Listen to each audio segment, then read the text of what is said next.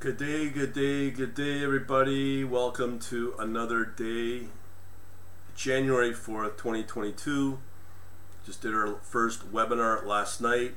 Today we're going to look at the Oanda data, mainstream markets. Let's check out what is going on in the markets. Give me a second here let's do this. All right, so here we go. All right, so before we get started, actually, let me do it this way. Okay, so before we get started, or better yet, let's just get started. All right, so we're looking at Oanda data. Seemed my good old browser crashed here. I use Motorwave, Mint Linux. So here's the market overall. Very mixed. We have Dow up 0.5%. Dow is down 1.3%. Russell's up 1.2%. Figure that one out. They usually go all in tandem. Oil is up 1.2%. Gold is up 0.8%. Really mixed. We already know about Forex, it's just all over the place. Bitcoin's barely up, while the other is up a little higher. And then the international FTSE's up 1.6%. Nikkei is up 1.7%. So what we're looking at right now is what is trading using the good old harmonic scans. This is typical what I use, and it works pretty good. So what I've got here is what's the best performers, over 100 and some assets. So I only focus on excellent. So here we can go on about the Australian CHF. I've shown this many times where the pattern's been pretty well the same, just either peaks, goes flat, declines, and then drops since the last few years. There is no recovery in currencies. A lot of this just due to the good old national debt throughout the West. You look at USD Sweden, it's been flat. Monthly view, there's a bit of a trend. I wouldn't even touch these. It's not worthwhile going into currencies overall. Here we show the US dollar getting stronger against the Mexican peso, and then the Mexican peso itself, again, USD Mexican peso has some trend up, but again, and that's since 2013. So why would you go from $12 to $22 over 8 years when you can do that, well, with you know what, with crypto? So here's gold. Gold has been a major underperformer as well. Before we get started, I want to make sure you get on our quantlabs.net/contact page, get on our list, and then you will start to receive our daily newsletter. Okay, quantlabs.net/contact for that. All right, so continuing along, we have gold in Australian dollar, very flat. It's the same pattern. It is going up, and I think what's driving it up is obviously the global sickness. There's a recovery showing the flat performance going flatline. You can see that on the volume here, and that's for Australia, Hong Kong dollar. It doesn't really matter which currency you're going to trade this in. I think gold is really not a good place to be. I wouldn't even tie up money with gold. If you want stability, fine. Then you could kind of do that. Wouldn't really do that, but people want to do it. Canadian gold, silver now, and Canadian dollar dropping and starting to go up a little bit there. And then you can see here, similar to gold, it just performs, then goes flat. This is where you would probably want to get into gold over those 4 months, where it goes from, let's say, 1964 to $35, and look what happens, it's drifted back down as well. Then that's silver and Canadian dollar. Now this is a surprise for me, is the Australian 200. Nice rally here from roughly 70 to 66 up to 7,600. So something good news is going on with Australia. The Australian dollar shows it a little bit. Again, typical Australian dollar peaks here, 2007, drops because of the financial crisis, and then it recovers, goes flat up until the 2013, and has been solid decline since. Again, that is because of the general national debt. Hurts the credibility of the currency. Euro against the New Zealand. Again, another trade not worth it. Now, when you get into the exotics like the Rand, it's a different story. I've talked about this. A good example is the Euro, South African Rand. It does trend up if you can handle that volatility, but you can see that solid base trend line that doesn't go below the trend history since 2011. So yeah, currency can be good if you're willing to risk this as well. Hong Kong 33, let's look at the 1 month. This is not worth putting obviously into. If you look at the States and some other stock markets throughout the world, a good example is India 50.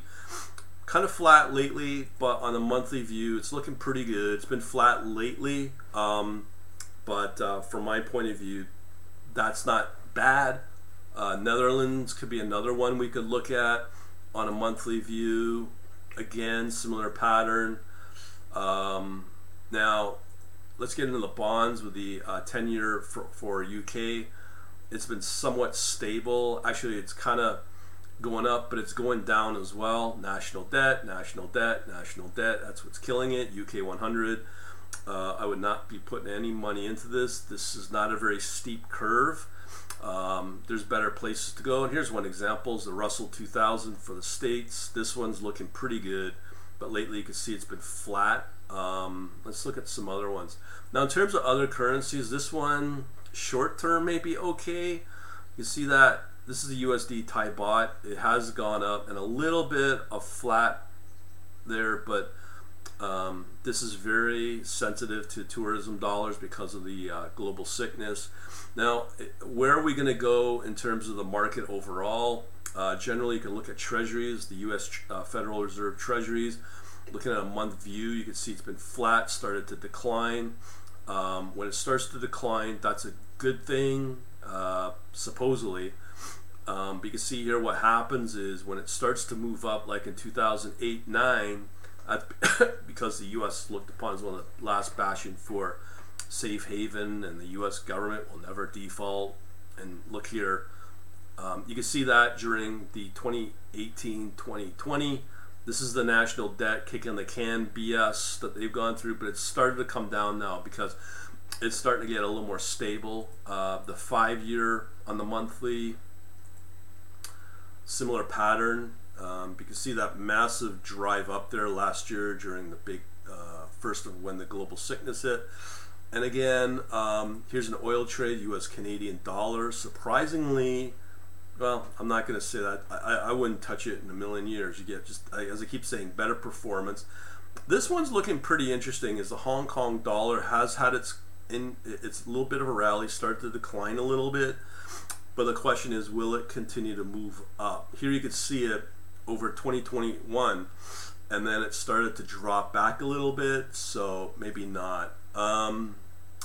Okay, so let's look at some agriculture. As I said before a few weeks ago, that if the world had a meltdown financially, agriculture is still going to be the place where most would want to go into. You can see here a bit of a rally over December, and then towards the end of December, drop back. But look at these big bar moves again. Corn on inflation. So again, on a monthly view, will inflation kick in? Well, here's the funny thing. You can see it throughout the during the global sickness, drops back and starting to show signs it's starting to increase again.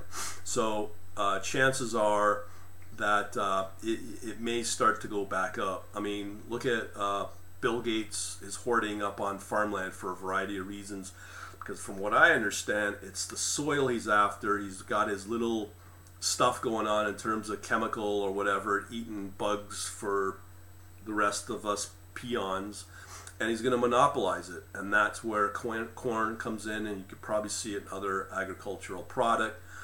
Let's see what else we've got here. Okay, this is an interesting trade here. Is the pound against the zloty, Polish zloty, been stable, But when you look at the monthly view, it's been stable, slight trend. But how's the pound against the rand, South African rand? Stable again. But again, we've talked about this general trend up with that overall on a monthly basis since 2011. It says something about either the economy or currency traders are putting money into these, call it exotic currencies. As I said, the New Zealand, Hong Kong dollar, pretty well flat for a number of years. This is another interesting one to watch for inflation trades. Is the copper trade. Here you can see it did go up last year during the global sickness again, and it's flattened out, and so we may start to see more inflation kick in. I don't know why these professional analysts that you'll find on places like Bloomberg don't watch these kind of charts, because it's pretty clear to me that it's been positive and it's starting to kind of go into a dip, and it may start to move up again. And that's what I'd be watching are the corns, the wheat, and namely in base industrial metal, because these are used as leading input for manufacturing, namely in China, and countries like Australia, Indonesia gain from that. Australia USD, this is one of those rare currencies that's traded in US dollar that comes up in these charts. But again, it's just general decline since 2011. Its peak. This is an interesting trade as well. This is moving up because of a similar trading pattern between Australia and New Zealand.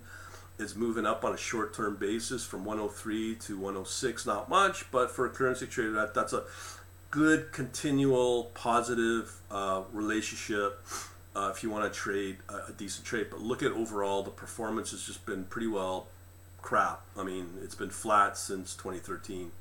Okay, UK 100 we've already looked at. It's been very flat. US 30. Now, I've talked about other currencies, but look at this monthly view. This is pretty good. This is the top 30 companies. Fairly steep, but starting not to be as steep over the last few months. Brent crude, they're talking about this could start to move up again. It's currently at $80 for Brent crude. If you look at the monthly view, yeah, see it hits right here around $80 and it starts to drop back. What will drive this up, to me, is just going to be a huge boom in manufacturing if the demand continues after this current variant passes. Let's see what else we've got here. USD Norway, again, another oil trade here, monthly view, very flat. So if you want stability, these are the currencies you want to hold, are the Scandinavian, Norway, Denmark, Sweden. You can see it over the last few years, since 2015, because they have cleaner balance sheets. Now here's gold again, very flat, just not performing. I just don't know why people would want to tie up money in that.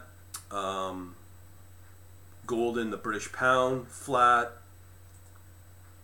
You know, it is sort of moving up, but with crypto on the scene, that changes how hedging takes place. Now, if inflation does kick in, as I've already explained, then sure, gold, silver is the place to go. But we're not seeing that yet. We need to see confirmation of that trend. Let's see here. What other coins or currencies can I talk about? Okay, China is another big one. China 50. It's hit its peak here back in December, gone flat again. Monthly view. This says it all. It's a nice trend, pretty volatile. But again, it's maintaining that trend line. It's gone flat. But again, I think India is a better place if that's how you want to trade it on a long-term basis. Because, but the U.S. lately, markets have been doing really good. Those are obviously the best places to go. Euro, just flat. I mean, look at this as an example. The Euro, Denmark, just flat. It's stable, but it's flat. No performance whatsoever. We're still in the very good. Just looking for anything else I could show you. Singapore, 30. Look at this general trend. It's just been crushed. They're talking about Singapore may come back. I don't know. It's even if it does, it's been flat since 2011, so why bother? Let's see here. US 2000, the Russell, I think I showed this, been flat lately. Monthly view, been flat again. And then the other one to watch is the USD against the China Yuan. You can see it's very flat all for the last couple of months. Monthly, it's just this huge drop down. I think it just says something about China, the currency down there. Okay, this is another decent one to hold. Okay, it's been very flat, USD Hungarian, but been very flat. But look at that nice, steady, more steady trend up. Also, USD INR. You can see the strength there of the US dollar. But the monthly, again, really, really decent and a good trend there. Actually, before the Turkish lira chaos, it was just better to be in that. Continuing along, USD Hong Kong, been very flat here. Monthly, just all over the place, no thank you. But I mean, if you don't want to get on that upswing, obviously that's a good one, but be aware on those drops. WTI, same as probably Brent crude, monthly, starting to move up. It's just right over here. If you break it down to either a weekly view, it's starting to drop back there, but the volume did pick up, slowed back one day in the same. You typically want to watch the volume there on those time frames. We've already looked at the Brent crude, corn we looked at.